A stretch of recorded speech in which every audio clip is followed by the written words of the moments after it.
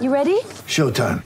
On May 3rd, summer starts with The Fall Guy. Let's do it later. Let's drink a spicy margarita. Make some bad decisions. Yes!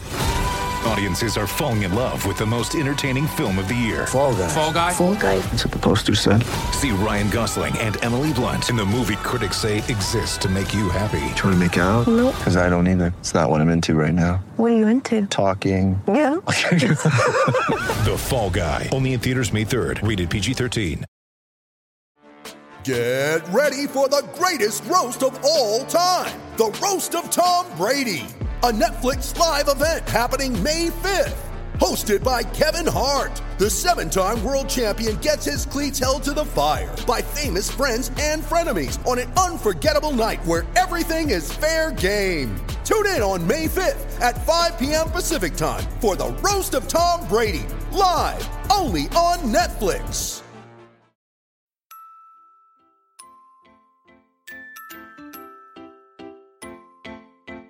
I just feel like I've been around the block, ripping up fantasy stock, working around the clock. Look at the view from the top. Researching rookies a lot? No, I just be listening to pods. Yeah, one in particular, I'm just a messenger. Let me just pass on the rock. Browning, brunning, pruning, pronouncing ain't what he's doing. What he's doing is not losing, but infusing you with new things. And there's Dennis the Bennett, yeah. The man is a menace, yeah. Building a dynasty, some of the finest things. Promise you won't regret it. Sly as a fox, cultured in pop. Give him his props. Here is a thought, here is a box. And you cannot compare them at all, so don't even try. Careful with the news, but when you use a take, I take up Tony Fire. I mean Dyer, because anyone else is a huge mistake. Whoa. Fantasy round table, fantasy round table. Yeah. Fantasy round table, come take a look at the crown, baby. Hey, fantasy round table, fantasy round table. Woo. Fantasy round table, come take a look at the crown, baby. Go. What is going on, everybody, and welcome to another episode of the Fantasy Football Roundtable Podcast. It is Thursday, August 19th. Preseason Week 2 kicks off tonight with a great game. The Patriots and the Eagles. Matt and myself are here. We are going to talk a little redraft stuff tonight. I guess it's not necessarily redraft. There's still dynasty leagues who use defense and kickers. We're going to talk a little bit of defense and special team units along with our kicker rankings, how we kind of handle drafting them and what we're looking for. We are going to talk about some injuries, preseason games we are looking forward to here in week 2. And then we are going to talk what if at the end of the episode. We've both been able to watch the first 2 episodes. Been a really good animated series, in my opinion. Even my son was into it yesterday. We watched it together, so that was really cool for me to do. So I'm excited about that. But before we get into it, it has been a week, Matt. How you doing? How's everything going? I'm doing pretty good. In the week that we've been apart, I've pretty much been at work every day. So looking forward to hopefully being off tomorrow. Also, if you are playing team defense and kickers in your dynasty league, please throw a comment and let us know why. I will tell you right now that did we just switch? I think it's because a lot of old school people won't. Don't want to switch. Yes, I know I've complained about this before in one of my home dynasty leagues about some of the dinosaurs that I play with, and yes, they were very they were so against removing defenses that we literally played with 2 IDPs and still defense special teams because they felt like it was. I was just like, this makes no sense, guys. Makes no sense. So, team defense has to be like potentially the most brutal thing to keep in dynasty because it can vary year to year. It's not like you can really control. IDP makes a little more sense. So if you're playing team defense, maybe going over to IDP would make a little more sense. I think the only thing that I trust about team defenses is that it seems like whoever the highest scoring team was last year is not going to do that next year, and that's about it. That's about the only thing I trust about team defenses. But let's talk a little bit of the news before we get into some of the preseason stuff. Chase Claypool injures his ankle, but he was back out there again today on the practice field. So hopefully we're good. Nothing to worry about. I don't know. At first, they were calling it like a minor high ankle sprain. I don't really like to hear high ankle sprain because we've seen those linger and come back to bite people. I think it's a good sign he's back out there. I read some of the injury guys on Twitter. Everyone seemed pretty optimistic he'd be fine for the season, so let's hope that's true. You definitely don't like to see any kind of injuries like that with guys who are more of home run threats, and I think that's where we saw Claypool kind of thriving the best. Something to keep an eye on for sure. Yeah, I would think if it's even questionable, you're not going to see him out here at least probably the next 2 games. I would think they're just going to hold him out, let him go. I mean, he looked great in the Hall of Fame game alone. You don't really need him on the preseason. Play. Exactly. He makes a diving play, lands on his shoulder. All of a sudden, even I'm not the biggest Claypool fan. He was just like, no, why are you doing this, Chase? Because it looks like he's injured. Now you do it again. I think at this point it's time, hey, let's just let him. He can practice. Let's not put him out there anymore. You really do get a feel, though, for these, especially some of these younger competitive athletes. I don't know if you've been watching Hard Knocks, but I was really taken in that first episode, which was the Hall of Fame game on the other side with Dallas. Micah Parsons is pretty much on the phone pleading with Dan Quinn to go back out there, which kind of tells, you hear more some of the older veterans saying, I don't really miss training camp 2-a-days and I'm not really into the preseason. But for a lot of these young guys, they're like, let's go. Yeah, and it is awesome to see. Speaking of young guys, Justin Fields, groin injury. It doesn't sound like it's too serious. They're saying that he is likely actually going to play this weekend. So that means that is good. Obviously, I want to see him back out there. I think out of all of the rookie quarterbacks, I thought he had the best game last weekend. I know Trey Lance had the great touchdown pass. Dude was wide open, though. Fields looked really good. I know Dalton seems to think that this is his time to shine, and Justin Fields can hold on a minute. I don't know that Bears fans and the Bears coaching staff will believe that much longer, but it does look like he's going to play at least. Well, and didn't it feel like potentially this revelation of a groin injury for a guy that had like an all-world game performance out there could be a justification for, we're not going to rush Justin Fields out for week 1 against Aaron Donald. I wouldn't be surprised. I still don't think he starts week 1. No. But it does feel like it's by the time you go to that game in September, it's feeling more realistic than it did to me a few months ago. I'm not trying to give you false hopes, but it does seem like the writing's more on the wall. I wouldn't be surprised if he's out there week 2. But, yeah, week 1 does definitely seem like it's one of those things, and I hate to say this about, because I do think Andy Dalton he's an above-average quarterback. I think it's a bummer for him. He was trying to find a starting job, and it's like, hey, all I got to do is be better than Mitch. God damn it. I mean, I think – I was trying to think in my head. I was going to say I don't think he's one of the best starting 32, but I say that, and I'm like, I think he could probably start over Sam Darnold in Carolina. He should have picked Houston because that would have ended up being a lead pipe cinch, know. Well, maybe he goes to Houston. Who knows? We don't know. I would say so. Yeah, he's one of the best. He's more likely to make Foles than Dalton because we've seen with injuries and everything, having a reliable veteran backup makes a ton of sense. Like, I'm not hoping Teddy Bridgewater wins the starting job in Denver, but I'm not sad if he's my bench option and it's not the Jeff Driscoll or Brett Rippon show. I mean, with the rate that quarterbacks get banged up, it's good to have some insurance. Yeah, for sure. So I definitely think he goes out there week 1. We'll see what happens after that.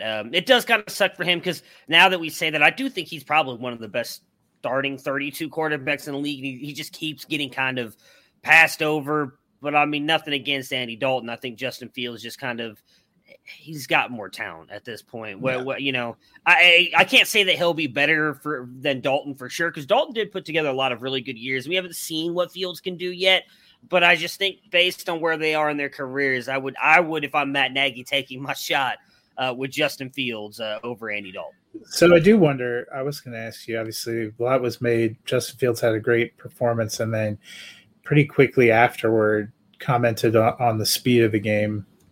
Saying it seemed slow to him. I think that got blown out of proportion a little bit, but it does make you wonder if some of these defenses are going to be trying to show him up even more than they do. I got bad news. Even more than they do, anyway. Have you not noticed why you can't get into Slack yet? It's been fun, buddy. It's been fun.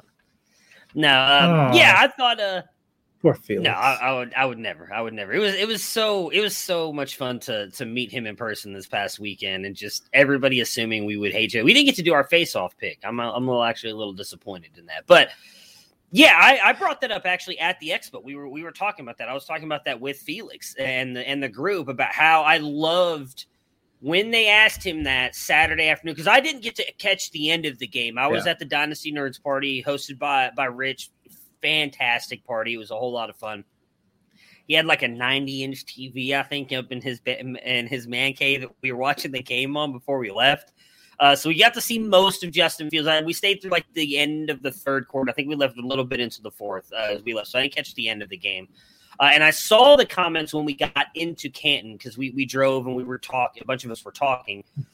And I saw that he said that. And I was like, I love that he made that comment because I feel like that was one of the few times we've seen Justin Fields kind of step out of like the typical answer box and kind of throw it back in the face of all these people who said like he can't process and all that stuff. So I love the way that he answered that question. I thought it was great, and I believe it. I thought he played really well. He said, I'll be honest, I thought Zach Wilson played really well too. I thought all of them played well. Mac Jones, Trevor Lawrence. So it was definitely really cool to see those guys play, and we'll talk about those guys here in a minute as well with the week 2 games. The last little bit of news here, Josh Rosen and Tim Tebow were released. Do you think this is the end of the NFL careers for both of them? I think it for sure is for Tebow. I think I, like many, were a little bit surprised that he came back and was giving it a go at tight end. It's been almost a decade since he was last in camp. That's not a super easy transition to make for anyone, let alone somebody who's been playing baseball for a while. Rosen, probably. It's interesting because he was highly coveted to go on the practice squad for Tampa Bay. I'll be curious to see if they end up putting him back there or if, they went and got Kyle Trask. So that might be the guy they're looking toward the future with. But he basically got poached off the practice squad by San Francisco, who then never really put him in the game and then went and got Trey Lance. So I understand why they don't need him. Maybe he's never progressed. There's potentially a team that's desperate enough. I think it's more likely he ends up in like an XFL or a CFL and would have to show out to get another shot somewhere. Yeah, I'd be curious to see if someone does sign him and puts him on a taxi squad. But I think the fact that he's gone, or not taxi squad, that's the fantasy term for it, the practice squad, NFL term. I'd be curious to see if anybody else takes a shot on him. I don't see it happening at this point. It sucks for him because even though I wasn't as sold on him as the other QBs in his class, he's also never really gotten a fair shot to do anything. And so you always wonder if that was the reason. Is it something behind the scenes we don't know about, like what's going on at practice in these buildings? Like you said, Tampa Bay did seem like they wanted to hold on to him, and they got Kyle Trask. I would think maybe they clearly believe in Kyle Trask more, because it doesn't seem like anybody has reached out to him. But, I'd be curious to see if he ends up landing anywhere. So let's talk preseason week 2 here. And the top game that you have listed is the game tonight. And I am very interested in this game as well. So tell me what you're looking forward to between the Patriots and the Colts. Well, I think for New England, it's the continuing evolution both of quarterbacks and the running backs. Those are probably 2 areas we don't have a great feel for right now. Also, if there's any wide receiver that we think is worth anything. I think Hunter Henry's still out, so you're not really seeing that 2 tight end thing. Cam Newton was okay. I liked what I saw from Mac Jones, but it didn't seem like they let him do a ton. I like to see a little more progression there. And, we need to get a chance to evaluate Hurts with some of these weapons. I know people have been posting a lot of these sort of circus catches from Rager and Quez Watkins. It's exciting. Devonta Smith is going to play. Would like to get a look at him against, this Patriots defense. We should start seeing more starters play for a little bit longer in these games. So starting to get a feel for, what some of these teams are going to look like. But two kind of teams we probably have a lot of questions about how they come together, and usually a good matchup. It's on NFL Network, so the three that I'm picking to highlight are either on NFL Network or on one of the networks. So everybody, if you subscribe, should have a chance to see it. Yeah, Devonta Smith getting a chance to play tonight was huge and something I wanted to watch. It's just these younger guys, seeing Hurts out there a little bit. I know he made a comment that he's not as worried about Smith. They had time to play together, obviously, at Alabama, so they've got good chemistry. They've been doing good in practice, but I'd still like to see him out there in a game playing. Like to continue to see the development of Rager. He's obviously looked a lot better from everything we're hearing in practices. I'd like to see it happen in some of these games as well. He's a guy both of us really liked last year. Then Mac Jones, you just talked about. I thought he played really well in that game. How much of him do we get to see tonight? I think it was it Mike Reese? Someone was reporting from Patriots camp, and I want to say it was Mike Reese, was talking about how it just looks different when Mac Jones is the one doing stuff in practice compared to Cam. And I'm very interested to see what that looks like here. One of the games for me that I am looking forward to, obviously, I'll just go down the list of them. We could just kind of, if there's a game you want to highlight, we'll kind of stop on it really quick. So the next two games are the Chiefs and Cardinals, Bengals, Washington. For me, there's not really much in either one of those games we're talking about. We know Burrow's not going to play, so that kind of takes that away from the Bengals. Bills, Bears, that's another game. We just talked about Justin Fields. They're saying he is going to play. I want to obviously get a chance to see any of that game just to see if Field, how good he looks. Does he get, last I read, Matt Nagy said he's actually going to get to play with the ones a little bit in this game. So is that them kind of slowly moving more towards him of being a starter faster than a lot of people thought? Then you get Jets, Packers. That is obviously Zach Wilson, Aaron Rodgers. That should be a good game. Falcons, Dolphins, Ravens, Panthers, Lions, Steelers, Titans, Bucks, Texans, Cowboys, Colts, Vikings, Rams, Raiders, Broncos, Seahawks are all on Saturday. So a full day of Saturday games, which is, great because I've got my home Dynasty League draft going on Saturday. So get a couple games on, food, drafting should be a lot of fun. Then Sunday, you get the Browns, Giants. I'm obviously excited about that game with the Browns. Sounds like Baker's actually going to get to play a little bit in this game. I was hoping to see a little bit of him in that game last week. He did not play, so get to see him out there a little bit. Odell gets to posterize his old team. That would be a lot of fun to watch as well. Then you get the 49ers and Chargers, Matt, on Sunday night. Yep, this was one of the ones I wanted to highlight. It's going to be on NFL Network. I don't know about you, but usually I look forward to seeing Sunday night, Monday night games. We actually get them this week in preseason, so I threw both of them on there. And this has an interesting matchup.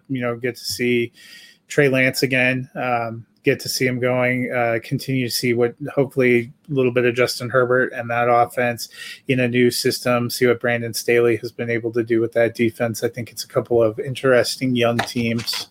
Should be a fun one. Absolutely. And then the last game on the schedule for week 2 is the Jags versus Saints, as you mentioned, on Monday night. So you get to see another game of Trevor Lawrence and what's going on with the Saints QB battle. How much is Jameis Winston going to be out there? How much Taysom Hill? Do they have a professional receiver on their team? Yeah. Should be a lot of fun to watch, but was that kind of the reason why you wanted to tune into it? Yeah, I mean, Jags, I want to see Lawrence. And also, we're curious to see how running back, receiver, tight end is developing with Jacksonville. Saints, we know Kamara is good, and that's the only thing we know about the Saints offense anymore. They have a pretty decent defense, or did last year, and still have the same personnel. So that should be a good challenge for the Jaguars.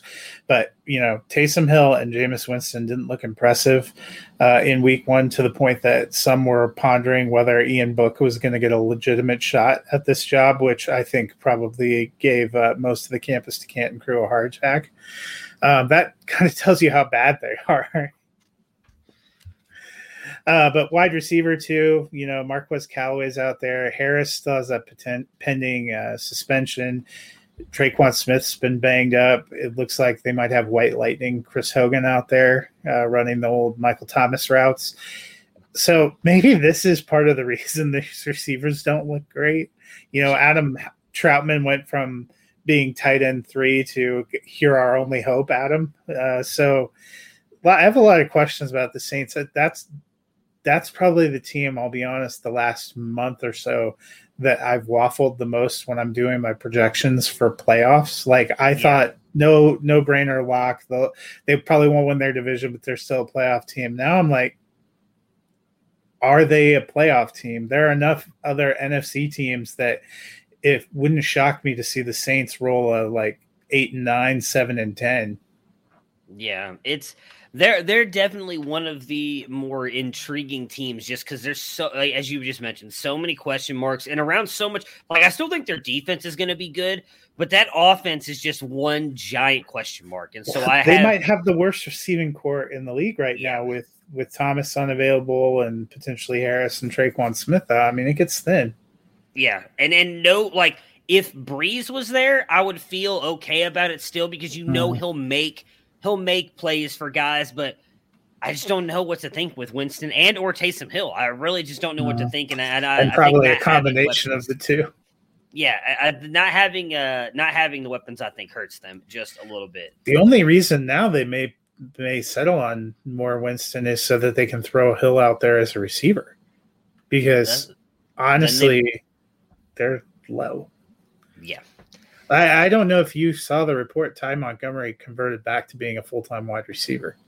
I did not see that, but I guess because that they makes don't sense. have receivers. They don't have anybody. They said that's why they signed Devonta Freeman, is because Ty Montgomery has now gone back to being a full-time receiver for this season. Wow, gonna be fun. Gonna be fun in New Orleans. That is for sure. All right, so let's talk about our top 12 defense, special teams units, and kickers. Matt, I'll kick it off here to you first. What do you look for when drafting defense and special teams in your drafts? And when do you typically draft them?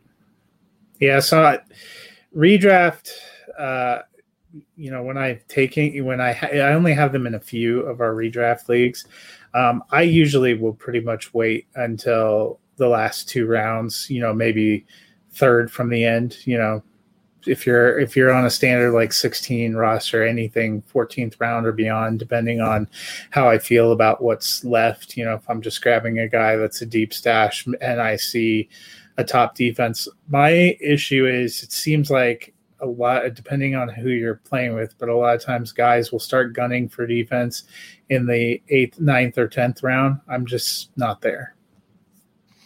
Yeah, and I'm 100% with you. I don't think I've ever drafted a defense unless it's in the last 2 rounds. I just don't see the point. Talked about it a little bit at the beginning of the episode. Typically, the team that ends up finishing the year prior as the best defense doesn't do that. And you always see someone reach for that defense. Back when Seattle had the Legion of Boom, Pittsburgh's always a very popular choice as well. They're always a very good defensive unit. But they don't always finish at the top, and I just don't see the point in grabbing them in round 11 or 12. And most of the drafts, the redrafts even that I'm in, are 18 rounds. So that's still 6 rounds worth of, you may end up taking a defense that finishes top 5 instead of a player who maybe never even sees the field. But that's guys like Marvin Jones. I was looking at a thing earlier today. Jalen Waddle right now in redraft leagues has a ADP in the 13th round. I'm taking Jalen Waddle over any defense and special teams unit right now. If Waddle ends up becoming the one in Miami, this offense is a lot better than we think it is. You got yourself probably a flex option some weeks. So I'm the same way as you. There are 12. I did rank 12 defenses. I joked in our chat that I had 5. I ranked the top 12, and I'm going to be honest, the only reason I ranked the top 12 is because the Browns didn't make the top 5, so I had to go deep enough to get them in there because I do think they're going to be a good defensive unit this year. But realistically, when I play, most of the time I'm just streaming defenses. If I don't get one of the top, say, 3 to 5, then I go just completely based on what the week 1 matchup is, and then stream after that. If I get, there was the Titans a couple of years ago, I think it was 2 years ago. Like I didn't draft them. I was picking up another team that I was streaming here and there. And then I got the Titans because someone dropped them and they were good. They were consistently getting me like 6 to 10 points. And I just rode with them the rest of the season because I was like, you know what? They're doing good. I'm going to keep it. So if that happens, I will happily ride with the defense. But most of the time I am playing kind of matchups and going here and there. How do you usually attack your defenses when you do? Do you stream? If you can get one of those, say, one of the top defenses falls to you, are you taking that and then just kind of riding with them the rest of the season? Yeah, so probably what scares me the most with defenses, especially with the way they do defensive scoring, is I'm looking for a team that has a better than average chance of getting sacks and forcing turnovers. If they can get a score, that's a bonus. But you also want defense that isn't going to give up a ton of points and yardage. And that's where it can be very matchup based, because the worst thing in the world is to have a great performance and have your defense take 5 points off the rest of your team with its performance. So even great defenses, you have to rotate to the bench. I will alter my strategy. I prefer the stream, but when you're playing, so like my work league is a great example. When I saw people not only going in the 9th or 10th round, but starting to stack 2 and 3 defenses on their roster, it soon became clear to me I wasn't going to be able to stream. Or wasn't going to have the greatest streaming options. And if I dropped a good defense because I recognized that week matchup-wise they were going to be terrible, I might never get them back. So I tried to, then I tried to pivot and think about somebody who maybe isn't going to win for me but isn't going to kill me. That's what makes defense and special teams to me much more volatile than kicker. Yeah. Because usually kickers have you can find one that has a pretty safe floor. You're always going to have a weird game where a team gets shut out or guy got 1 field goal opportunity and shanked it and the team scored 1 touchdown and he basically gave you a 0 because he made an extra point and shanked a field goal. But defense and special teams, I just am trying to avoid any negative numbers. Yeah, I'm right there with you. So that, kind of the stuff we talk about, you got to know your league. And so if you see obviously a bunch of defenses going off the board and you're only in the 12th or 13th round, then yes, go grab one because you don't want to be stuck with, say, the Houston Texans defense this year. It's not going to be good for you. Or you'd be better to just not start anything in that position. You're doing a collegial work league and your wife's so into it that she wants to make shirts and she's told you she's going to help you draft your team. You go with it. Yeah, exactly. Yes. Anything. Yeah. Happy wife, happy life. Happy wife, happy life. It's only because she's standing right there looking at me. I love you. Anyway, you can hear her laughing in the background now. So anyways, yeah, so for me, but I am the same. I am with you on that. If you have to grab them early that as part of the league, and just because everybody else is doing it, I don't suggest being the top one to get it. Let's go ahead. Let's rank our top 12 defenses, and then we'll talk about kickers. For me, number 1, I stuck with Tampa Bay. With them bringing everybody back and how good they looked toward the back end of last year, I don't see any way how they don't put it together and at least be one of the top defenses. You have an offense that's going to put up a ton of points. It's going to put pressure on the other team's offense to try and keep up with them. It's going to likely lead to some turnovers for the Tampa Bay Buccaneers. So they're my number 1 defense. Who's yours? So our friend Dennis took the Washington football team as his number 1, which I thought was interesting, believing in Ron Rivera there. I heard what you said about repeating, but I still have the Rams as number 1. The Rams have been in the top 5 each of the last 3 years. They haven't always been number 1, but they were 2, and then they were 5, and then they were 1. I did so much research. I looked at the last 3 years of fantasy scoring on Fantasy Pros. So that made me feel a little better that even if it's kind of like how I feel when I put Mahomes as number 1. If he doesn't finish as number 1, I wouldn't be shocked, but it seems like he's got a consistent track record. And they've done that with different defensive coordinators too. So even though Staley rotates out, they still have Aaron Donald. They still have Jalen Ramsey. I think they'll be good. Oh yeah. So I have them as my third team. So yeah, I'm right there with you. I don't think there's any shot. Well, I guess I can't say there's no shot they finish outside of top 5, but they've just been so consistent on defense, even when their offense has been horrible and Jared Goff has turned the ball over. They still have been a top scoring defense every single year. So I am right there with you. I do have Washington in my top 5 as well. Not 1. They're sitting at 4, but number 2 for you. I'm curious to see where he goes. I don't think either one of you have the team that I have, and I'm curious. So number 2 for me, I was the same as what you had before, which is Tampa Bay, and then Dennis had the Rams as number 2. I have the Miami Dolphins. I have them up there decently. They were number 4 in scoring last year. Yeah, that's so. I just think with them bringing back some of those guys, a second year here now in Flores' system, that team really looks poised to take a huge jump forward. They were in the playoff race last year. I think they're all going to get it turned around. They are my number 2 team. And then, as I mentioned, I have the Rams there at 3, who you have at 1. Dennis has at 2. So who's your 3? Both Dennis and I have the Baltimore Ravens at 3. Okay. I have Baltimore a little bit down the list. So tell me why you have them here at 3. They've been pretty consistent about being up in the top 10. They have a lot of playmakers, and I think that's their formula, kind of rushing and defense. They aren't apt to let games get away from them that often. All right, so my 3, as I mentioned, was the Rams. My 4 is the Washington football team. I am I could see them jumping up, possibly even a 1. They do have a really good defense, a lot of really young players on it. Ron Rivera has always had very good defenses as well, and I think Washington is going to be a team that competes for the NFC East. So I'm all in on the Washington football team as well. They are a team that I say this, and I haven't looked at like ESPN's rankings or anything. If everybody has them ranked high, then they won't be. But they're one of the defenses I think could slip because a lot of people don't realize how good they are, and they're one of the ones that I would target. Who do you have here at 4? So Dennis at 4 has your boys, the Cleveland Browns. Very bullish on them. Me, number 4, I have the Denver Broncos. In 2018, when Fangio was running Chicago, their defense finished as number 1. I have had high hopes for Denver's defense. We haven't quite seen them achieve that level in years. They have yet, with Fangio being there, to have a season where they had Von Miller and Chubb on the field for all the games, together. They played like one half of one game together. It's tracking like they're going to be there this year, and their secondary is incredible. Justin Simmons, Kareem Jackson at the safety position. Their top 4 corners are Kyle Fuller, Ronald Darby, Bryce Callahan, and Patrick Surtain II. So they're rolling pretty stout in the secondary. I like what they have in the middle.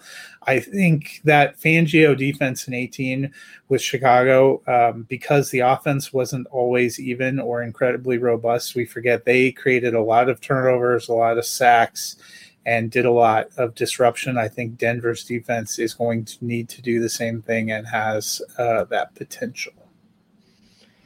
All right. Very interesting. I do have them in my top 12, but I do not have them quite that high, but I would not be surprised if they do. Like you said, they have really not had Miller and Chubb healthy at the same time, which matters. If you can get that pressure on the quarterback with the cornerbacks that they have as well, you could lead to some turnovers. To answer your question, too, ESPN has Washington ranked 9th overall. Matthew Berry has them as number 2. I understand. Well, you were just wondering if people were going to. I'm saying have them up there. The fact that he has them at 2. Dennis has them at 1.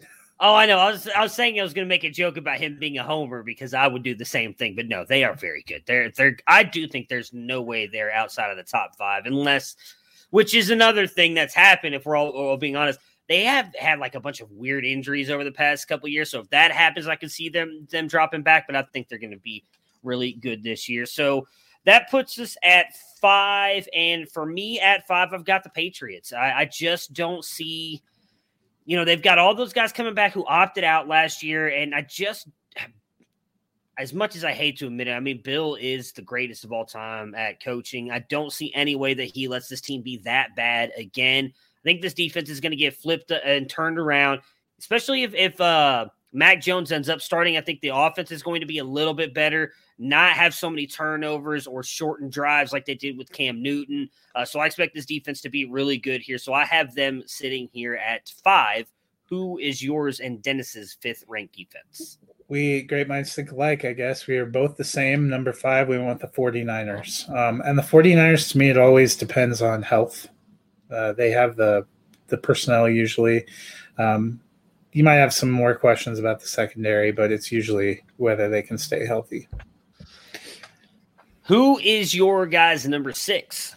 So Dennis has Denver at 6, and I have the Pittsburgh Steelers. I have the Steelers as well, so we are in mind there. The only thing that worries me about the Steelers is if Ben looked better. From everything we're here, he looks better. Definitely looks slimmer than he has as of recently. I just am a little bit worried that if he's not quite as good as we expect him to be, my wife just said Ben sucks out loud, which is weird being a Steelers You picked a good fan. one. Yeah, but I did. But she's a Steelers fan. I mean, I would never say that about my core. Hey. Even when Brandon Weeden was the Browns quarterback, he's the best. Even though I knew he sucked. Anyways, the Steelers. That's the one thing I am a little worried Brandon about. Weeden Is just cried himself to sleep tonight all over again. Yeah, you have no idea. I'm so glad we have Baker Mayfield. My goodness. I'm a little bit worried about that, but I talked about this actually when we were in Canton. Just how much I respect Mike Tomlin. He is one of the best coaches. I think they'll get it figured out. They're going to turn around. I can't quit. As much as I hate to say this because I hate the Steelers, I can't quit the Steelers. They're just too good of an organization. I think that defense is going to be just fine, even though they've lost some of the guys last year. So I am with you on the Steelers. I think they're going to be really good. Who'd you say Dennis had theirs again? Dennis had Denver. Denver, gotcha. Okay. So that puts us at, what are we at, 7 now? 1, 7. 2, 3, 4, 5, 6, 7. I have Denver. That is where I brought Denver in again. I think, for me, really, when I look at this, I probably could say my top 10. I could see switching around anywhere within these top. I don't know if they get to 1, but I can see a lot of these teams being interchangeable. And a lot of it was what you mentioned, just seeing Chubb and Miller hopefully healthy all season long out there. You talked about the cornerbacks that they brought in there. I don't know much about their linebackers, but just having such good cornerbacks and a defensive line, I think, is massive to your defense being successful. I think that they're going to be much better. I mean, I picked them to make the playoffs in our first run through on the schedule, and I think I'm probably going to do again. I think Denver's going to be a very good team this year. Dennis went with Buffalo, and I went with your Cleveland Browns. So apparently you're the lowest on the Browns defense. I am. It's not I'm just worried about the injuries. We'll talk about it. They're coming up. They're only one more spot away. So. Yep. So those were our 7s. At 8, I had the Miami Dolphins, which you had earlier, and Dennis has the Steelers. Gotcha. All right. So I'm the only one who seems to have this team. Well, maybe you guys have in your top 10. I guess we're only at 8 here, right? 8. God, I didn't number it. I just put them in order here. Okay. So at 8, I have the Colts. I still think that they have a very good defense. Darius Leonard is an absolute beast, especially now with Carson Wentz coming back. Obviously I'm a little bit worried about their schedule to start off the season. It's, as we talked about when we heard about the Wentz injury, it's very brutal. But overall, this is a very good defensive unit. I think that they can easily be a top 10 defense again. So I went Colts here at 8. At 9, that is where I put Cleveland. And my biggest fear with them is I just don't love their linebacking core. Defensive line is incredible as long as Clowney stays healthy, because they did lose Olivier Vernon, obviously, to the injury. Sheldon Richardson last too. A lot of people may not realize Sheldon Richardson stepped up in a major way last year when Myles Garrett was dealing with COVID. He was a major piece of that defensive line.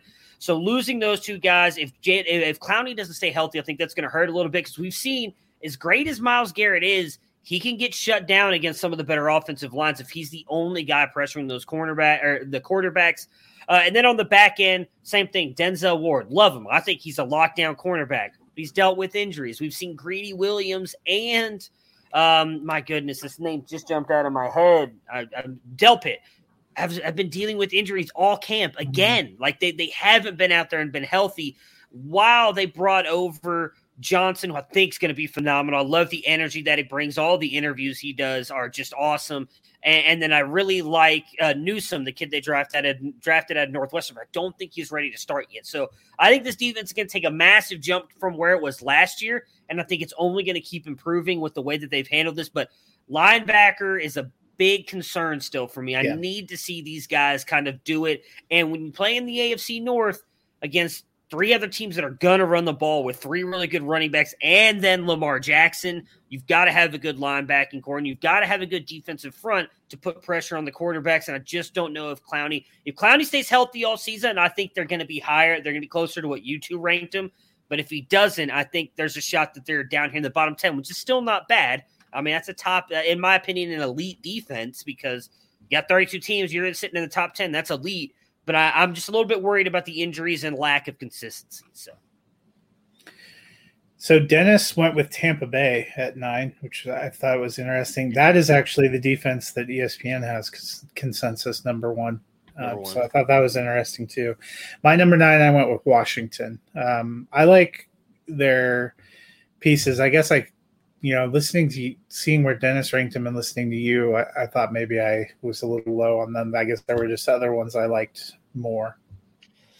Yeah, and I think for me, so that's where my 10 comes in, and that's the Ravens. And you're talking about how consistent they've been, and the more and more I thought about it, they probably need to be higher in my rankings. I kind of like the youth and the upside, because I think the one thing with Ravens, and maybe I'm not remembering this correctly, but I feel like they've got a lot of veterans who do a great job, but I feel like the youth of some of these other defenses is why I've kind of raised them up above Baltimore. I think Baltimore is going to be a little bit more pass happy, and they seem to be just a little bit not willing. They didn't willingly give up points, but they just seemed more prone to give vulnerable. Points. Yeah, well, vulnerable. That's the word I was looking for. I couldn't think of it, so that's why I went to the points route. More vulnerable last year than they have the past couple years. So I've got the Ravens here at 10. Did you just give her 10? Or? Dennis and I both have the Colts at 10. Okay. So I think you and I actually have the same 10 teams as our top 10, just slightly shuffled order.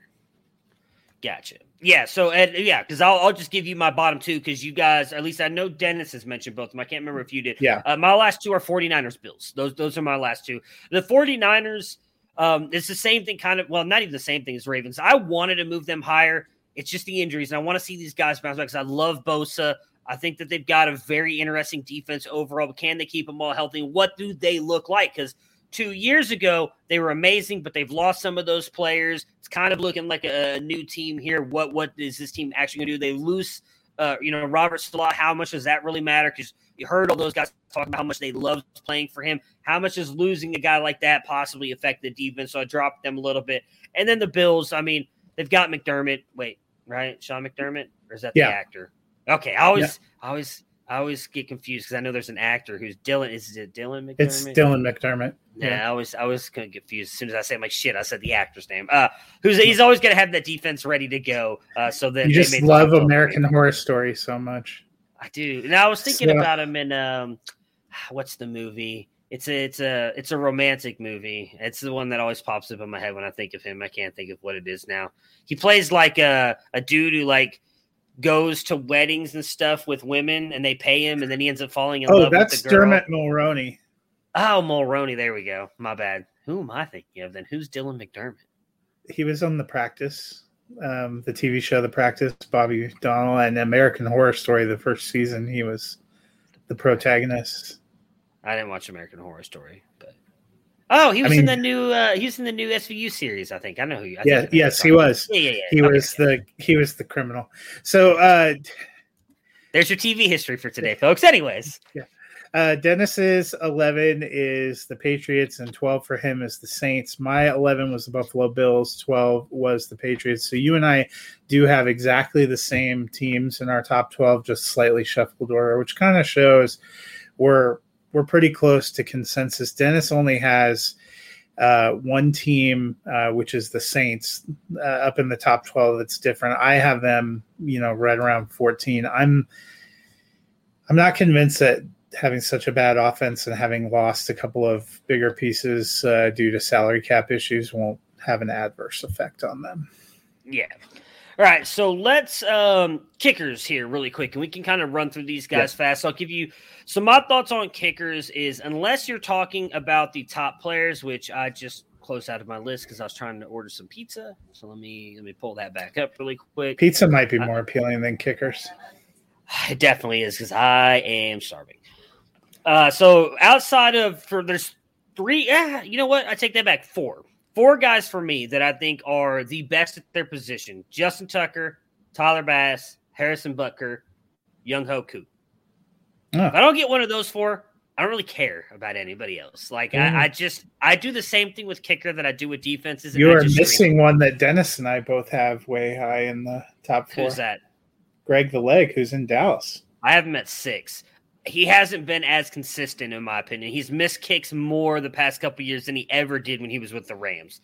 That's where I actually have Rodrigo Blankenship above him. I'm not. I have him at 6, so it's not like I have him. But those are my top 6. Or I'll just read off my other ones: Joey Sly, Kymie Fairbairn, Jacoby Myers, Jason Sanders, Ryan Suckup, and then Matt Gay. Those are my top 12. So Dennis's top 12. He has Justin Tucker 1, Greg the Leg Zuerlein 2. Jason Sanders from Miami 3, Younghoe Koo 4, Harrison Butker 5, Tyler Bass 6, Ryan Suckup in Tampa Bay at 7. Do not see him with an 8. Oh, 8. He was way down. Hold on. Do you go the Browns kicker? No, he went with Rodrigo Blankenship. I think it's because I don't have him up anywhere. Then 9 for him was Jason Myers. 10, Mason Crosby in Green Bay. 11, Matt Prater in Arizona. And 12, Michael Badgley in the Chargers. For me, I went with Tucker as number 1. I have Younghoe Koo, Atlanta, number 2, which can we reflect how amazing it is that we all have him up there kind of high after the way he started. You know, I know it was a high draft pick, but it looked like he was going to wash out.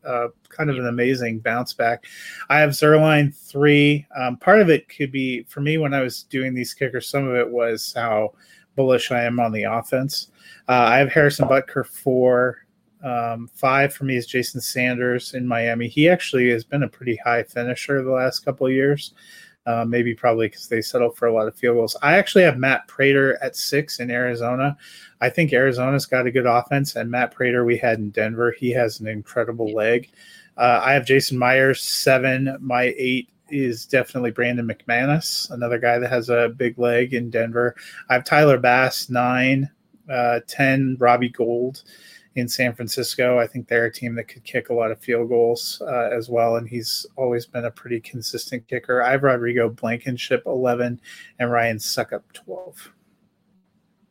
Is there any kind of strategy you take with your kickers? Is it just kind of kicker is probably one of the few places where I'm a giant homer. It's either I do like to take Dallas kickers, but I will usually get McManus if he's not gone, or Matt Prater was the kicker for us, so I will take him where he's at because I like his leg. I don't hit kicker early enough to get Justin Tucker because I think Justin Tucker's been universally regarded as the best.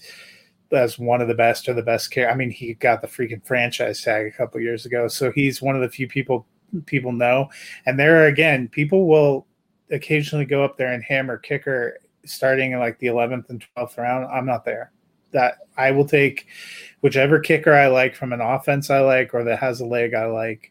And I do tend to stream kickers. I think it's easier to stream kickers. Hardly anyone rosters more than a kicker. Oh, yeah, I never. I mean, I won't lie to you. In the draft that I have next week in one of my very few redraft leagues that I have left, there is a guy who does. He drafts like a backup everything. He has a backup defense, backup quarterback, backup tight end, backup kicker, which I don't understand. I don't even want to draft the defense and kicker. So what's your waivers? So.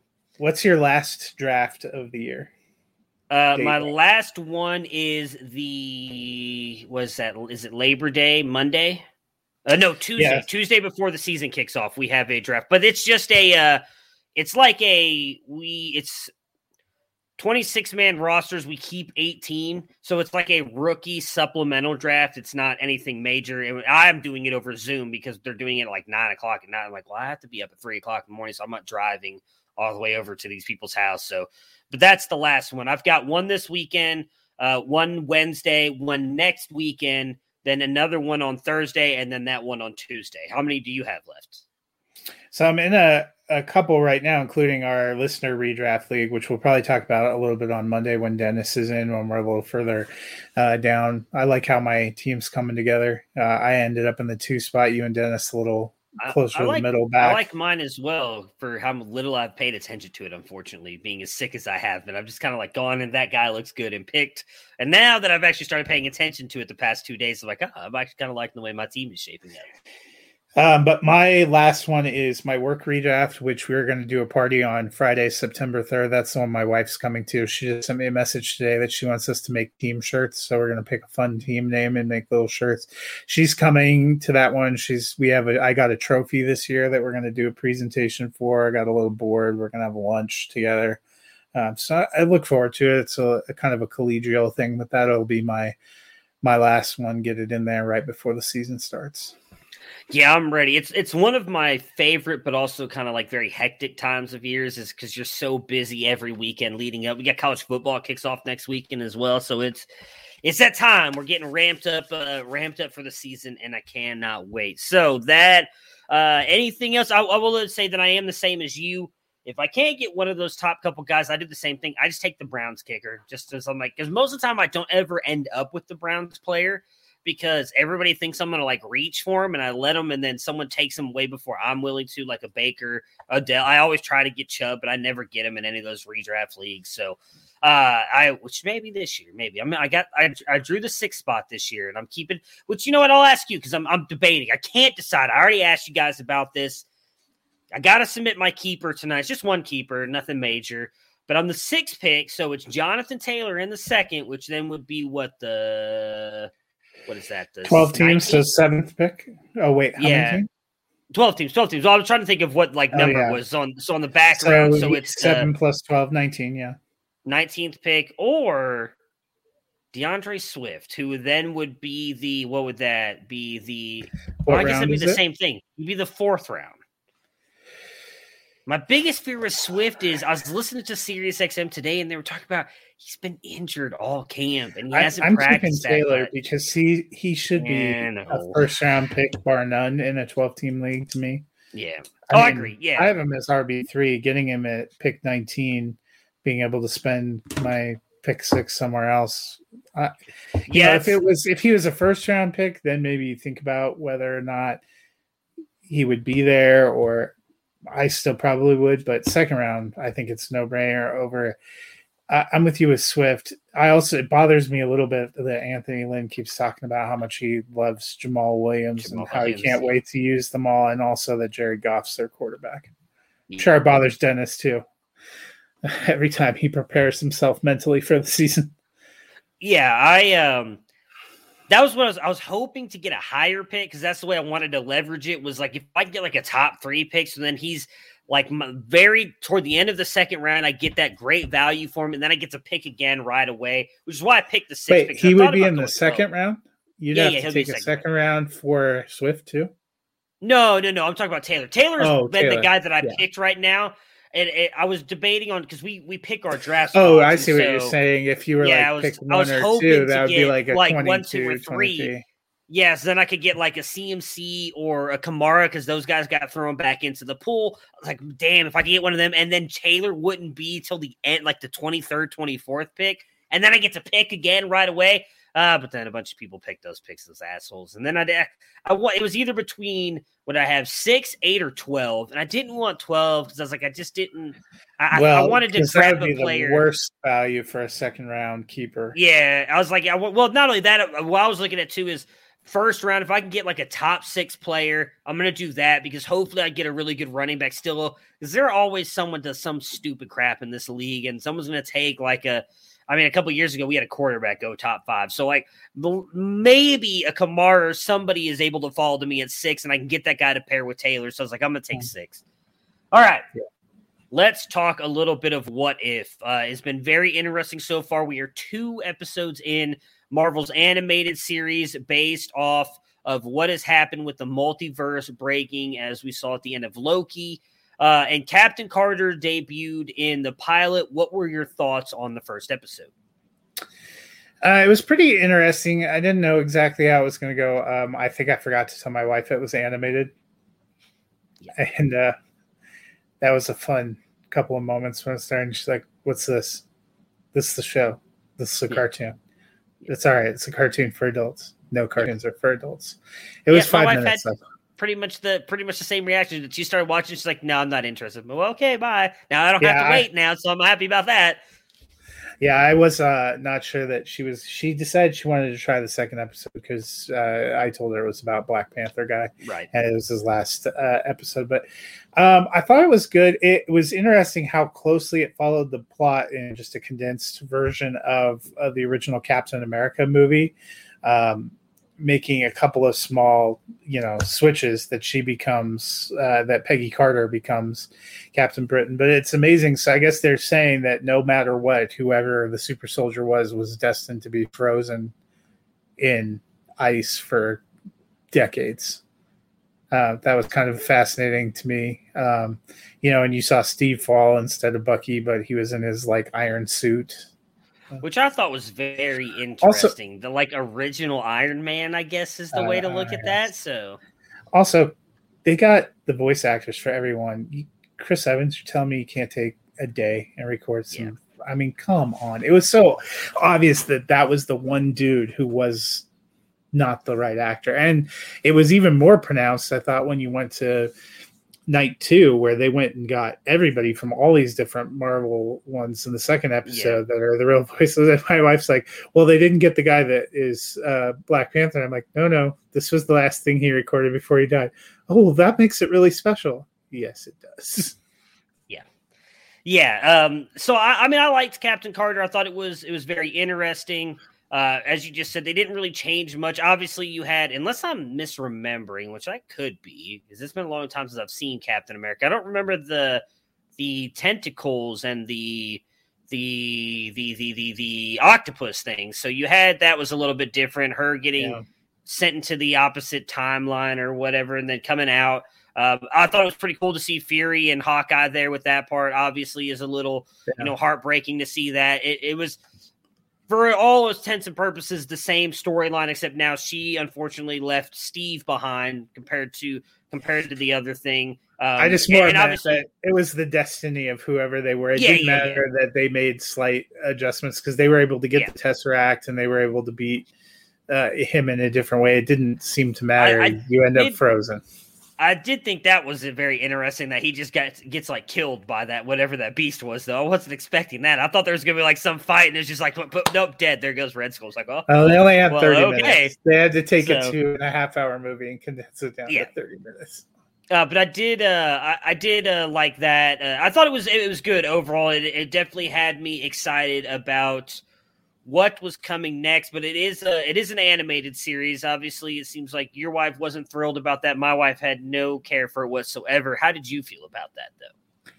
I mean, I knew it was going to be an animated series. It doesn't bother me, but at the same time, I guess it makes it a little. I know why they're doing it, so that they can kind of, they're combining a lot of plot and doing a lot of things. It's a lot easier to just put that in to something that's animated and then have all these actors. They can afford to have all these voices from the MCU come back if those guys just have to go in and record some ADR in a studio for one day. So I didn't mind it, but it doesn't resonate probably as strongly as some of the other shows that we've seen. It's harder for me to get emotionally. I mean, there are great animated series. Into the Spider-Verse, the Spider-Man Into the Spider-Verse, I think is fantastic, and that one's animated, so you can do it well, and I think they've been doing it well. Yeah, I mean, I've liked both episodes so far. I think some of it too is you only get 30 minutes where I think, obviously it's hard to do because you just mentioned there's each episode where I'm being led to believe is going to be like a different story showing you of like what could have happened, right? Like what if this? That's the whole point of the beginning with the Watcher. And we know that he is a variant of Kang. So at least I know that. I looked into that a little bit. So and he's narrating all this stuff, talking about all these different multiverses and everything that have broken off. So maybe it's a little bit of that you don't get to kind of go in depth with with WandaVision and Loki, where you had all these episodes all built up on them alone that kind of gets you to care about these guys. You get 30 minutes and they're kind of hopefully playing on the feelings and everything that you had of these characters beforehand and what we've seen throughout the Marvel Cinematic Universe and what that pulls on you. Because I'll be honest, the second one did do that to me. And that was, as you already mentioned, we got to see Chadwick Boseman's final performance in this one. He is taken away by Yondu after he leaves the sanctity of Wakanda and becomes Star-Lord instead of Peter Quill in this animated short. What did you think of that one? Because I'll be honest, I didn't overall love it, but I thought it was interesting. Yeah, so I think part of my struggle here has been a little bit in engaging. It's not that I haven't liked it. I haven't, I guess, loved it. I liked Agent Carter, the show, better than I probably like Captain America. You know that Captain America was my favorite. So that one I thought that was more interesting. Guardians of the Galaxy is by far my favorite Marvel movie, and I love those characters all together. It was a little bit strange. Also, I had sort of a hard time, like with Thanos being a cool dude. Yeah, that's me too. It's like, here's Thanos just sharing a beer with the guys and saving people and being the life of the party, and we're making jokes about his plan to eradicate half the world, and like that was a little too tough, since he was so much the big bad to roll in there. And I love Peter Quill. Yeah. So it was a little weird. I'm more looking forward to, we get glimpses of seeing Michael B. Jordan's character having some kind of role as a hero. I'm more interested in that and him with Tony Stark than I probably was seeing the Black Panther get plucked out of the timeline and become like a Ravager. It was interesting, like the impact that he had. They're saying that, his just being a cool guy was enough to convince Thanos to ditch his plan and for Yondu and everybody to become homies to be saving the world. So that was a little interesting. And you see Nebula, but it's weird, no reference to Gamora, who's just totally gone. That was weird. And you see, obviously they never find Rocket or Groot. And then, you see, blanking on his name right now. Drax. He's like Drax is a bartender. Drax, yeah. At least his family was alive. That actually probably got me in the feels the most of anything in that episode, that idea. Because, Drax, his love for his family and his regret about never being able to save them was so profound. But then the whole battle with the Collector didn't totally work for me either. Yeah.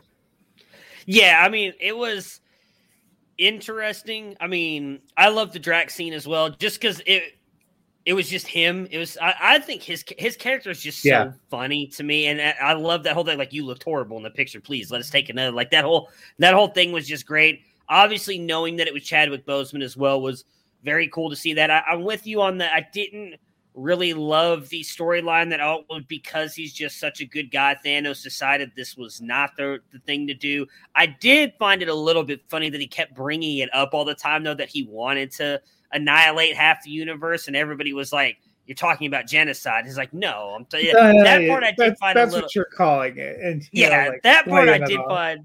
I found that to be a little bit funny at times. I did like that they brought back the one dude who is kind of like the guy who's stuck by Yondu through everything. Can't remember what his name is. Yeah, skinny Sean guy. Gunn. Yeah, I like that. That's the actor. But I liked seeing obviously Yondu back again. That is Taserface. Yeah. Yondu's. I mean, look, if you guys haven't seen it yet, spoiler alert, I guess. If you haven't seen Yondu's death, obviously at the end of that's one of the few times it's actually my wife has cried. That is that one kind of hits you in the feels a little bit. I mean, if they were spoiler averse, we ruined it when we said Thanos is like the life of the party. Well, yeah, that's true, I guess. But I overall it was a fun. My son really loved it. We were watching both of them together. He liked that one a lot. It didn't all that well work for me, in my opinion, especially just with everything because I'm with you. I love Pratt as Star-Lord. Guardians of the Galaxy is one of my favorites, and not even have Groot and Rocket in there. Like you just said, no mention of Gamora.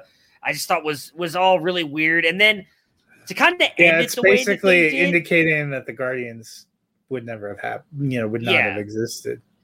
And for them end it the way that they did with because I doubt we're going to get any kind of follow up on what happens now that I don't remember what his name is.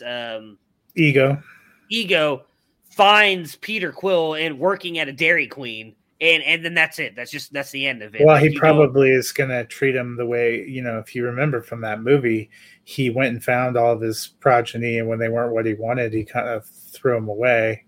Yeah. Or that pile of death. Either that or then they intimate Peter Quill becomes a bad guy, which would be a tremendous bummer too. I wanted to love it because I love Chadwick Boseman. I loved him in this character, and knowing this was the last thing he did, I was super hyped for it. He's still very good. He's still very likable, but it doesn't really give you exactly the closure. I guess now wish his last kind of Marvel thing would have been Endgame, where you see him coming out leading the forces of Wakanda was such a rah moment. This felt a little strange. And also they rushed a little bit at the end to say, they told him all of his people were wiped out, and he seemed to just be cool, and everybody else seemed to be cool when he found out that they weren't. Yeah. Yeah. I was a little curious. Okay. I will say that the end though, when they said I can't remember in honor or whatever, that got me a little bit. It's kind of like that final nail in the coffin. Unfortunately, of this it really is the last thing we'll unfortunately ever get to see of him. So what are you enjoying it though so far? The first two, and then what are you looking forward to the most? Because we haven't really been given any kind of hint. We've seen the trailer. I've only seen one. So I do. And you can see, if you obviously go on Disney Plus, you can see some of the stuff on the side of what is to come. But what are you looking forward to in the coming weeks? And I don't even know how many episodes are there. That's a good question. I was just trying to look and I can't find it. I think there are probably 6 because that's what they've been doing with these series. And there's 3 or 4 more shows that they've guaranteed are popping before the end of the year, including Hawkeye. And I know. I can't wait for Hawkeye. That's another. So let's see. Oh, it shows 18. That must be multiple. So Internet Movie Database is suggesting they're going to have 9. 9? Okay. All the way till October with this one. I think we only got glimpses of a few of the stories in the trailer, and I know Disney made the first 3 episodes available early to critics. So from what I've seen from some of the critic groups that we follow, Ricky and some of the people that have posted, a girl that I like, who's a reviewer named Amanda, said she thought the first episode did its job. The second episode was more compelling, and she was really sold in, emotionally invested by the end of the third. So I'm kind of looking forward to seeing where we go. And I believe the third episode has to do with Loki, but interesting. Not 100% sure. So that'll be kind of interesting to see. I mentioned I'm curious. You get glimpses of it in the trailer where Michael B. Jordan's character from Black Panther intercedes before Tony Stark gets captured. Kind of curious to see where that one goes. Could be an interesting spin. I like the idea in general. It's probably just a little bit to get used to because it undoes some of the classic stories, and we're so at this point in time over 13 years worth of films, so invested and wedded into these stories and the interconnecting nature. It's kind of weird to see that turned on its head a little bit. Oh no, what's going on here? When you're ready. Oh, all right. Sorry about that. So yeah, I'm very interested in seeing what ends up going on with this. Now that you say that, I'm really interested to see what happens in episode 3. So I haven't hated it. Just I didn't. I guess nitpicking when I say the Thanos thing, because overall I did enjoy the episode. The last thing here before we get out of here, there has been talk by some that they want to see these threads play out on the big screen. What do you think about that? Yeah, and I know that was a really kind of popular posting after seeing Captain Carter, seeing how that played out. I'm fine with it the way it is. I like Jeffrey Wright, who's the Watcher, who's narrating all these. I don't know if I really need to see feature-length film made out of it, especially if they're not potentially going to get the real people back. Right. And like the one we just saw, there's no way they could do it. Yeah. Yeah, that's why I like it. Do I wish they could be a little bit longer to maybe flesh out the stories a little bit more? Yes, but overall, I think it works well for what you were mentioning earlier, that like they have a lot of story to tell and they're showing it. I imagine they're showing us this stuff for a reason. Like I think some of this is going to matter whether it's in Doctor Strange or whatever. So I think that these little 30-minute quick animated episodes helps because, as you said, it was cool to see all the actors come back for the most part and play those roles as well. So you still get Josh Brolin as Thanos, and unfortunately, it was that last thing we got to see Chadwick Boseman. But all these guys, Michael Rooker came back and was Yondu. Like it was cool to get all those guys back and actually voice those characters. So definitely interested to see where they go with the stories moving forward. So that will do it for us tonight, though. You got preseason football here kicking off in just a little bit. We got Saturday full of games, and then we actually have a Sunday morning, Sunday night, and a Monday night football game as well. I cannot wait. Until then, we'll talk to you guys again on Monday. Matt, myself, and Dennis will be here. Everybody have yourself a good weekend. Prepare for glory! I don't know if you got your popcorn ready. Do you got your popcorn ready? I came out the womb, I was ready. And he's hit the end zone for an unbelievable touchdown. I would be honored if you played football for this team. Throw it up above his head. They can't jump with me. Golly! Oh, they tackle him at the 40-yard line. Who can make a play? I can. Who can make a play? I can.